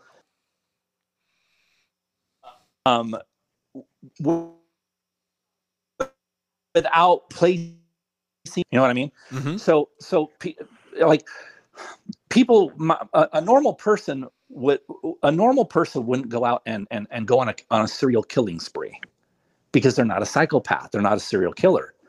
But we know that serial killers exist. Correct. There are people out there in the world that literally get their thrill from taking the life of another person. And so it's very, very difficult for normal people like us to think like a serial killer does, because our brains aren't wired that way. And so people tend to project their own image onto everything that they come into contact with. And I think that's what a lot of people also do when it comes to imagining extraterrestrials. People tend to think that they might think like they do. But I don't think that's the case. I think that if they evolved on another planet, their mind, their psychology, their mental, their mental bodies would be nothing like ours. And I don't think and that's why I was saying that if they had the technology to travel thousands of light years in an instant without killing themselves, without destroying themselves in war, then I don't think they don't even have that capacity to engage in that type of abhorrent behavior. So I don't think I don't imagine an extraterrestrial race coming all the way over here just to take over our planet. It's just, spending all that time and energy and effort to do what? To take over planet Earth when there's millions of other planets out there? For what? Just for the thrill of it? Why would they do that if they have all that technology? To me, that just doesn't make any sense. Yeah. Let's just play that game. If there was something on here that they needed, they would have got it a long time ago. Yeah. And not only that, but if they have that type of technology, they could probably create anything that they need. If they had the technology and had the ability to harness the amount of energy needed to do all the things that like interstellar travel, for example, they would have the ability, more than likely, to just be able to like on Star Trek, they had the what do they call those machines? The replicators. Like Captain Picard would go to the replicator and say, "Computer, tea, Earl Grey, hot," and it would just, to us, we would call it magic. This cup of tea magically appeared, and to them, it's not magic; it's just science. The computer has the ability to take all these, assemble items at a subatomic level, take all of these, atoms and arrange them to, using this, energy field to create whatever we need, and so I think if aliens had that type of technology, they wouldn't need anything that we already have, because they could just make it themselves. Are you familiar with he's a pilot, and I'm looking for his name as I'm telling you this. He's a pilot in the Air Force. He actually came in contact with a UFO. Mm-hmm. And it's very well documented. It's about 2.5 minutes of actual contact, but they didn't make like actual contact. They didn't wave at each other. It was the video of it. And he kept talking about the way that it moved. And that is something that we've never been able to replicate with our Air Force, with our Navy pilots. And you talking about the way the craft moves? The way that the craft moves. They've never been able to do that. There's no engines. There's no propel system. Mm-hmm. When I was listening to this podcast, my first thought was, what if it's magnets that they're using? That's what can make it go lateral and then up and down really quick. They're able to use the force around it as a magnet. I don't know about a magnet, but because I can't see a magnet being able to create to basically void gravity. But what would, though, theoretically, is basically creating like an inertia bubble around the craft using either sound or an electromagnetic field, or even a combination of both. That would be more like acousto-electromagnetics, and using electricity and sound along with magnetism to create basically a bubble in space that has its own sort of, it's like its own sort of, not, I don't want to say atmosphere, that's the wrong word, but basically a bubble around it that has its own gravity, basically its own gravity field. So like, for example, if you were to take a fish bowl, right? Like a goldfish bowl, and you put a goldfish in there, and then let's say the bowl doesn't have an opening on top. It's completely sealed, but it's full of water. And so there's no room for the water to slosh around inside the bowl. And there's a goldfish in there, and the goldfish is just floating around right in the middle of the bowl, of this ball of glass. And you chuck the ball, you throw it at somebody else, and they catch it. That fish is going to feel a little bit, of the inertia, but not much, because that entire environment inside the fishbowl is moving through our space, but the fish isn't moving through its space. Gotcha. Its space is moving through our space. So that's the only kind of analogy I can really think of. So if we had the ability to create an inertia bubble around a craft that had its own gravitational field, anyone in that craft wouldn't be affected by the inertia through our space. So like, you could take a 90-degree turn at 2,000 miles an hour, and you wouldn't be splattered up against the wall inside the craft, because you wouldn't feel the inertia. Gotcha. No, that makes sense. It's interesting to think about. Right. That's it's way out there, but it's a possibility. I mean, that's how you have to look at it. It's question everything. It's a possibility. So, and I believe that there's got to be something else out there. If they're not here already commingling with us as it is, I believe that there's got to be something else that's out there. We can't be the only thing in this galaxy. I think we'd be naive to think that we are. I mean, when you really look at just how big the universe, so far that we even know, actually is, it's absolutely mind-boggling. I mean, if you were to take, if you were to pull back from our solar system to where you go way, way, way past Pluto, way, way past the Oort cloud, to where you're looking at all of the planets, and our sun is nothing but a little dot amongst a whole field of stars. And then you pull back even further to where you're looking at our entire galaxy. Then our entire solar system is nothing but a tiny little speck about 2/3 of the way out from the center of our galaxy. Then you pull back even more, and you see our galaxy is just a speck amongst a whole bunch of different galaxies in an arm that's part of a cluster of other galaxies. Then you pull back even more, and that arm becomes one of hundreds of arms in a larger cluster that looks like basically a giant spider web. And that's just in our quadrant of the universe.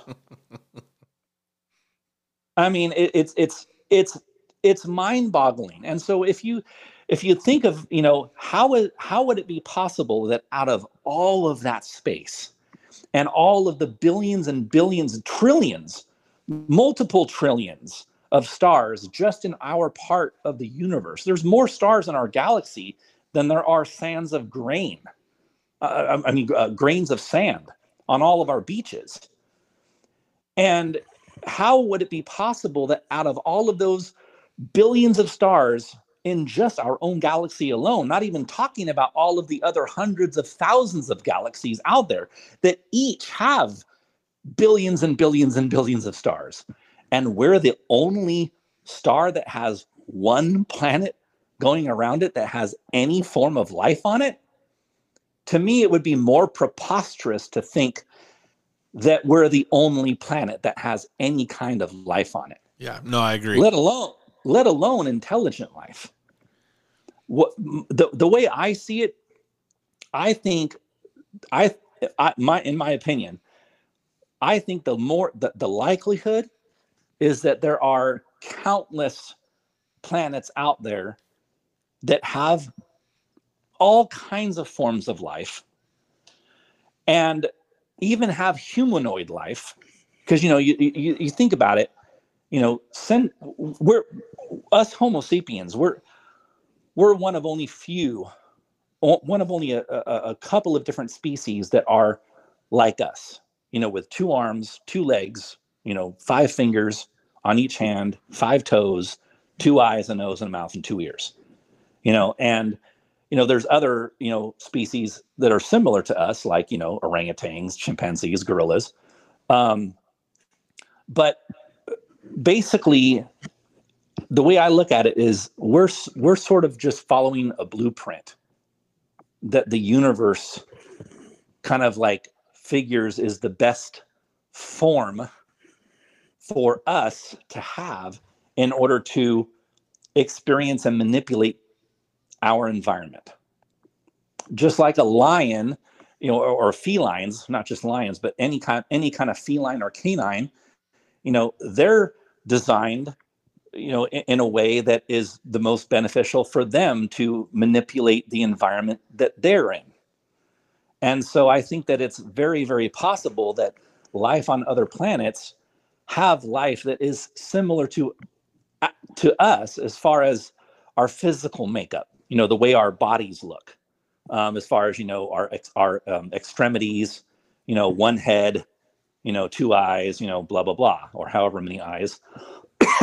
So I think it's very possible that other planets have human looking, or at least, beings that have similar appendages to us, because it's the most efficient method for a creature to become sentient and intelligent like we are, and be able to manipulate their environment in order to build tools and create technology, and things like that. And so I think it's very possible that other planets have humanoid life forms that are either far less advanced than we are, because maybe they're newer than we are. Maybe they're like still in what we would call their caveman era, or their Neanderthal era. There may be other species that are in a similar technological development phase as we are currently right now, where they're out there on their planet wondering the same thing. Is there other life out there? Are we the only ones? And then there's other species on other planets that are more advanced than we are, and some that are far, far, far more advanced than we are. I think that different planets have different levels of development, because not all of the planets were all created at the same time. When you look at how stars are born and die and supernova and become part of nebulas, and then those nebulas gas off and eventually form other stars, and over the course of billions of years other planets form. So I don't think that all of the planets all formed at the same time. They all form at different periods, and so if any of those planets form life, and if any of that life becomes intelligent like we are, they'll be at different levels of development than other planets are. It's not a one level across the whole universe. You know what I mean? Yeah. Oh no, very, very interesting. I would imagine that's a Neil deGrasse Tyson conversation right there, because he's very, very informed about well, I guess informed, or he reaches a lot. Either way you want to look at it, but on the galaxy and what's out there and how stars move around and all that stuff. It's a very interesting conversation. Yeah. Commander David Fravor is the pilot that had seen the 2.5 minutes of this spaceship that. And he even said it like looked at him. It looked at him and it was like analyzing him and waiting for him to do something, and then it just took off. But David Fravor is the commander that was able to make contact with that. It's a very interesting podcast and a lot of information on it was Joe Rogan podcast. Oh, okay. I love Joe Rogan. I don't get a chance to listen to his podcast enough. But I really like Joe Rogan. Yeah, well, and the guests that he's had on lately have been pretty phenomenal in the information that comes across. He's had on Dr. Maloney, he's had on Peter McCullough, he's had on David Fravor, he's had on a couple other guys that talk about the different encounters of aliens on this. Here in Washington State, we've had a hole that went to nothing. So they would throw there's a hole in this guy's ranch. Okay. Oh yeah. So yeah, the hole that they would all the neighbors would just keep tossing garbage down, and it just never went anywhere. Never filled up. One guy said he threw his dead dog down there because there wasn't anywhere else to put it, I guess. And then a couple weeks later, he swears to God that he saw the dog running around, and then he called him, but the dog didn't respond, like he didn't know who he was. Correct. Kind of reminded me of Pet Sematary. Yeah, right, exactly. Well, and he was talking about this on the radio show, the local radio show that was there in town. And as soon as he did that, the U.S. government was at his house. Well, yeah, and he there's a big controversy around that because he also went on Coast to Coast AM with yeah, that's the show, I believe. Yeah. I forgot Art Bell. Yes. Yes. And the Art Bell tried for a long time to get this guy to kind of disclose where this location was so that they could kind of verify. But no one's really ever been able to find exactly where this hole supposedly is.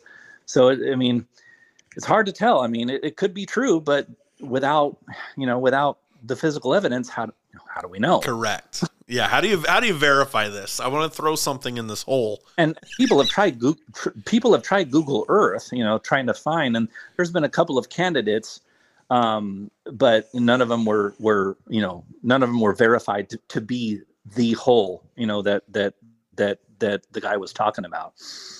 Well, but what do we know about Google? They're very well entwined with our government. They're not just going to have that information just sitting there to where, it can become a circus or a fanfare to go look and throw something in the hole. They're going to cover it up somehow. Oh yeah. Yeah. Unless people get boots on the ground, and go take video. Yeah. It's going to be difficult. Well, it's also the same theory of we're going to go storm Area 51. Oh God! I'm in back throwing popcorn in, going, do it, see what happens. Yeah, instead of and that's the other thing about it. It's like come on, do you really think that the government knows that everyone knows about Area 51 now? Ever since the Russians sent that satellite over it, back in the early 90s or late 80s, mm-hmm. and then published the photos when, all that time before that, the government said, oh no, Area 51's a conspiracy theory. It doesn't exist. And then when the photos came out, then they finally.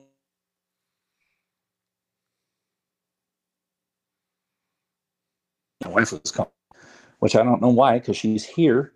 She's probably upstairs anyway. You need to come upstairs. So, so the government knows that we know now. So do you really think that they're still going to have, if they did have, alien reproduction vehicles, like Bob Lazar, said that he, back engineered when he worked there, at some point in the past, that could be possible.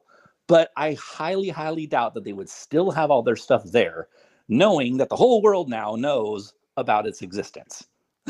That Bob Lazar You know? is an interesting guy as well. Yeah, very interesting. But then, my whole take on it is, well, first of all, you're not going to make it into Area 51. I don't care how many people you have, unless you go in shooting. But if you really want to storm something to find out to find out the real secrets, storm the Vatican. Oh, dude. Yeah. That's what you should be storming. Storm the freaking underground library that very few people ever have access to, where they are holding who knows what down there under the Vatican. And we know it exists because the Vatican admits that it exists. It's got miles of tunnels under there, and they're all heavily, using technology, heavily guarded, with vaulted, thick steel vaulted doors in some places. So if you want to know where all the secrets of the universe are, you storm the Vatican, not Area 51. Somebody was, they keep saying, it's the 13 families conversation, right? And the amount of wealth that is in this country, and you have, they're saying that these families and some of the families in Saudi Arabia are worth trillions and trillions of dollars, not just a trillion, but trillions and trillions. The very first thing I thought of was how much money is involved with the Vatican. Oh, and to be able to hide that empire, to hide all of those secrets, they're technically, the Vatican is technically considered its own country. That even though it's in Italy, as far as the world, governments are concerned, the Vatican is a sovereign nation all by itself, with huge walls around it, I might add. And when you consider the fact that the Vatican has its own privately owned police and basically like their own military, they don't, of course, go invade other countries. They only protect the Vatican, and they're also heavily armed. But they're not part of the Italian government's police. They are Vatican police. They are their own branch, their own nation. It's almost like how there are independent nations here in the U.S. that are basically Indian reservations.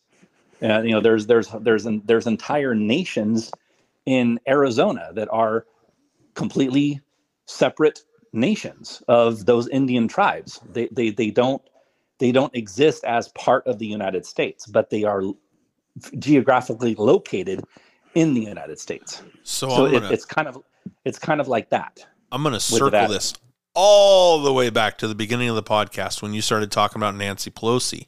Remember when before she was saying that she was going to retire from politics, she wanted to become an ambassador in Italy. Didn't say where or the country of Italy, which kind of rubbed me wrong because it didn't sound right what she was saying. What if she's an ambassador to the Vatican there in Italy, because then that way she can't be touched. And her faith, we know Nancy Pelosi is a Catholic believing. Oh, sure she is. A Catholic believer.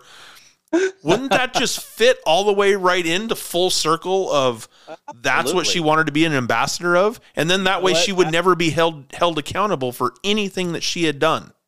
That would not surprise me in the least. I'm looking for a red dot here. Oh my goodness. Yeah, that would not surprise me the least.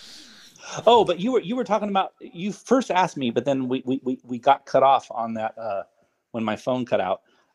You had asked me in the very beginning about TikTok, TikTok, and I had mentioned that I got on TikTok a couple years ago, and I got quite a following on there, and met a lot of really, really great people. That's where I met Brad and Michael and Tony. Freedom Stick, Packing Patriot, Michael Three Rows. Yeah. 3 Rows, all those guys, we exchange phone numbers, we talk to each other from time to time. I actually just texted Brad and Tony earlier today, asking them if they can give me any pointers for your show. And by the way, Brad said to tell you hi. Hello. Yeah. I actually talked to Tony today because I was trying to get him on for tomorrow, but he's got family in town, so so I'll have to get him up in next couple weeks. I also have my 100th show coming up, so I'm trying to figure out what I want to do for my 100th show. And I've had Brad on a couple different times, and it kind of seems fitting to have him on.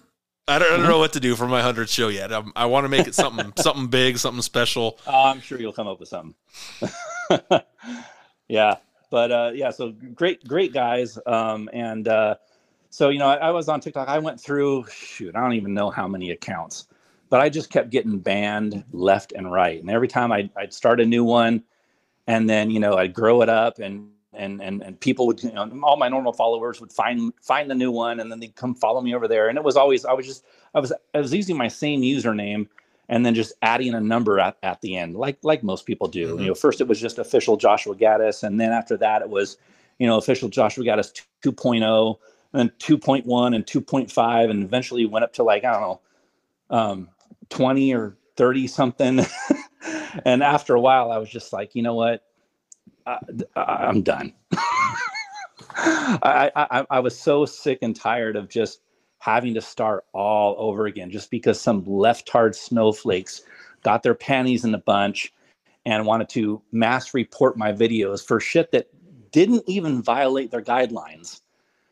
And that was it. I said enough. So once Elon bought Twitter, because I used to have Twitter a long time ago, but the day that Twitter banned President Trump, I canceled my Twitter. That very same day, I said, fuck you, Twitter. You literally just banned a sitting president of the United States. I canceled all my socials. I canceled my Instagram, my Facebook, my Twitter, all of that.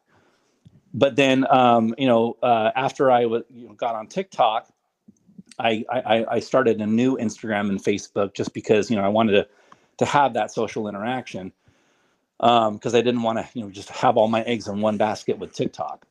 But then once Elon bought TikTok, I knew Elon had some good plans for TikTok. And I was like, you know what? I think I'm going to open up a new Twitter. And I meant Twitter. Did I say TikTok? No, you said Twitter. Oh, did I? Okay. Yep. And so as soon as Elon bought Twitter officially, I started my Twitter. And I'd say I still post stuff quite frequently to Instagram. I don't post to Facebook, but when I post to Instagram, it automatically posts to my Facebook, because they're both owned by same thing. So I don't post to Facebook directly. I just let my Instagram posts move over to Facebook. And I also post to Getter. I'm starting to post more. I've had my YouTube for a long time, but I had only posted a few videos on there, and I just never. It seemed very time consuming to post stuff, because you got to write a whole description and all this stuff, And then I started posting more on Rumble recently, and also Truth Social. So I'm on all the socials, but I'm primarily posting to Twitter just because. I don't know. It just, for me, Twitter's format is just so much easier for me. It's more user friendly. It's quicker. It's very quick. And the only drawback is that I can't post any videos over 8 minutes. With even because I can do 8 minutes now since I have the blue check mark. But if I post any video that's over 8 minutes, then I have to post it to Rumble and YouTube, and then share it on Twitter. Gotcha. So that's how I get around that. But I do like that Getter started the new Getter Talk. It's similar to TikTok, where you can post like the shorts, or it's kind of like almost like YouTube Shorts. But it's more similar to TikTok. But of course, Getter doesn't have nearly the audience, as far as the numbers as TikTok does. But I like Getter's platform, so I've been starting to post more to Getter too. I have no idea what Getter is, so I'm gonna, as soon as we're done here, I'm gonna look into that and see what that's about. But same thing. I actually had my name on TikTok. I'm on account 26. Oh, okay. I couldn't use Lambo. Like when it was in my name, they would just automatically block. Yep, Yeah. they would just automatically block me. So I had to start using, like barbecue cooker, Ford truck man, just this off the wall stuff. And, I don't even know where I'm in the hundreds of millions for my hashtag, whatever. And I can't even use that. So every time I would post that, that video would be gone in seconds because I used my hashtag. Yeah. So now I got to stop using my hashtag. Same thing was happening. Yeah. Same thing happened to myself and Brad and Michael. I mean, I remember, I told Tony, man, you should just get a burner phone, and just like, start opening up new TikTok accounts on burner phones, with a different phone number. But even then, if he put his face on there, mm-hmm. They would, his account would be banned within like no time. Yeah. And very early. That's what, we were all doing. We were all sharing all of your guys' stuff. And then we'd get those videos taken down. Well, a part of us now, so I use, actually this account, I've used my name and I'm starting to get some lag back on it. I'm getting videos pulled and all that stuff from it now. But when I first started this page, after the new terms of service had come out, I used my name. It allowed me to. I was like, oh, this is cool. So I started using my hashtag again. I was like, oh, this is cool. And then now it's starting to slow down. But we are still held accountable for our accounts of the past. Even though we were just sharing you guys and getting our accounts pulled because of it, we're still held accountable. We're still on that list of these are who we've been pulling off. These are the bad men. These are the bad men. Oh man, it's amazing. The censorship is just I don't even have words to describe it. I mean, it's just it absolutely blows my mind how and then they don't even take into account the whole Streisand effect. It wasn't until I started getting banned that I started getting massive amount of followers on my TikTok. I mean, I think my biggest TikTok account that only lasted like, I don't know, maybe like a month or two, got all the way up to like 30K, and then they shut it down. But my first couple of TikToks only had, a couple hundred people on there. And then once I started getting banned, that's when I started getting more followers. And these people in big tech, it's like, haven't you guys heard of the Streisand effect? when you ban something and you bring everyone's attention to it, and you're literally defeating yourselves. You're trying to shut this person up, but then by censoring them, you're making them even more popular. Mm-hmm. And they did the same thing with Donald Trump. They tried to ban this guy. They tried to censor him. They tried to to tarnish his name, say he was getting pissed on by Russian prostitutes and all that other bullshit that was proven to be false. And all that did was make him even more popular. These elitists, they don't, like I said, they're disconnected from reality, and a lot of them are just really stupid. They don't, very much so. They don't understand how the real world works. They don't know about what we know about because they haven't gone through it. So they live in this delusional world where they think, oh, we'll just do this to this person and then they will be no more. And then they can't figure out why literally the opposite happens. Yeah. And they just shoot themselves in the foot. Well, Klaus Schwab came out saying that we're going to be something about resistance. We're going to be, God dang it. What did he say? He said that we are going to face resistance. I'm sorry. He said what? He said we're gonna face resistance. The world is going to turn angry, and we need to combat that. We need to prepare for an angrier world. Yep, and that's us. That's what he's referring to. It's us because he doesn't understand what it is to be an American. He doesn't understand what it is to be loyal to a country, to be loyal to your flag, to be loyal to your fellow man. I mean, even liberals, right? I have friends who are on that side, and they're very well established on that side of the aisle. I don't care. I will still have them over for barbecue. I will still have them over for a cold beer. We can go and talk about sports. We can do all that stuff. We might flirt with politics, but we both know it's probably not the best. Let's just go back to talking, football. That's something that we both have in common with. Yeah. Yeah. So, but they don't understand that. They think, well, no, they're on this side of the aisle. We're on this side of the aisle. We're just going to fight to the death. And that's not the case. It's not that. He doesn't understand us. And that is what is going to end them as long as we are still able to fight, to use our voice, to, gain numbers behind us with the same motive of eliminating them. Exactly.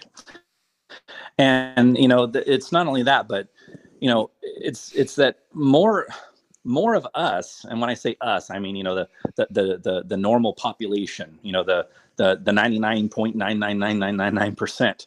Of the world population.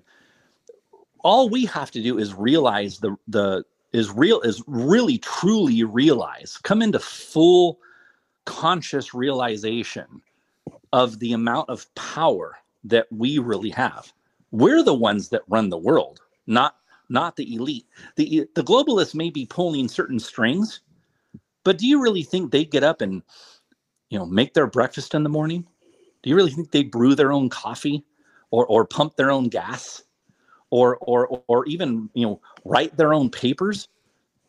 I wouldn't be surprised if a lot of them didn't even wipe their own ass. They probably have literally, like. Isn't that what the duvet is for? Yeah. Shit, I have bidets on all my toilets. But that's just because of the toilet paper shortage that we had a while back. Yes, the great toilet paper shortage of 2020. Yeah. I as soon as I saw that, I was like, oh nope, I'm installing bidets. So I got bidets on all my toilets in my house, and I use very little toilet paper, basically just to dry. Gotcha. Well, we know that your wife just called. She's probably wanting you to get upstairs. Probably. We know about all of your accounts. Do you have a link tree or anything like that that is easy to find you? I actually just created a link tree today. Nice. Unfortunately, I don't remember what just it is. Send me the link, and I will add it to this prologue for sure. And then I'll probably just add you to my link tree as well, and so it'll be there at the bottom of the people that I follow. So. But basically, now I think the link tree that I created, I put my business on there. But basically, as far as, for people that want to follow me on social, I'm on basically all the major socials. So, Twitter, Getter, all of those. I'm under official Joshua Gaddis or official J Gaddis on Twitter. That's a GAD like David, D like David, I, S like Sam. And then I also got separate accounts for my business, which is Right Designs. I sell patriotic and faith-based apparel, drinkware, all kinds of stuff. I got limited merchandise on there right now, but I'm still building up the inventory. But yeah, so official J Gaddis, or on YouTube and Getter, it's Public Awakening. Public Awakening. Okay. Awesome. Well, this has been a little extra Lambo. Mr. Gaddis, thank you for coming on to the show. Any last words that you'd like to tell everybody? Just, stay focused on what you need to do. Don't get all caught up in the minutia of, all the little things that don't matter in life. Focus on your family, focus on your faith. And like I always say, remember, if you're not left, you're right. This has been a little extra Lambo. Hit that like button, hit that notification bell, and remember, if you're not left, you're right. You're right. Have a good day, sir. You too, sir. Thank you.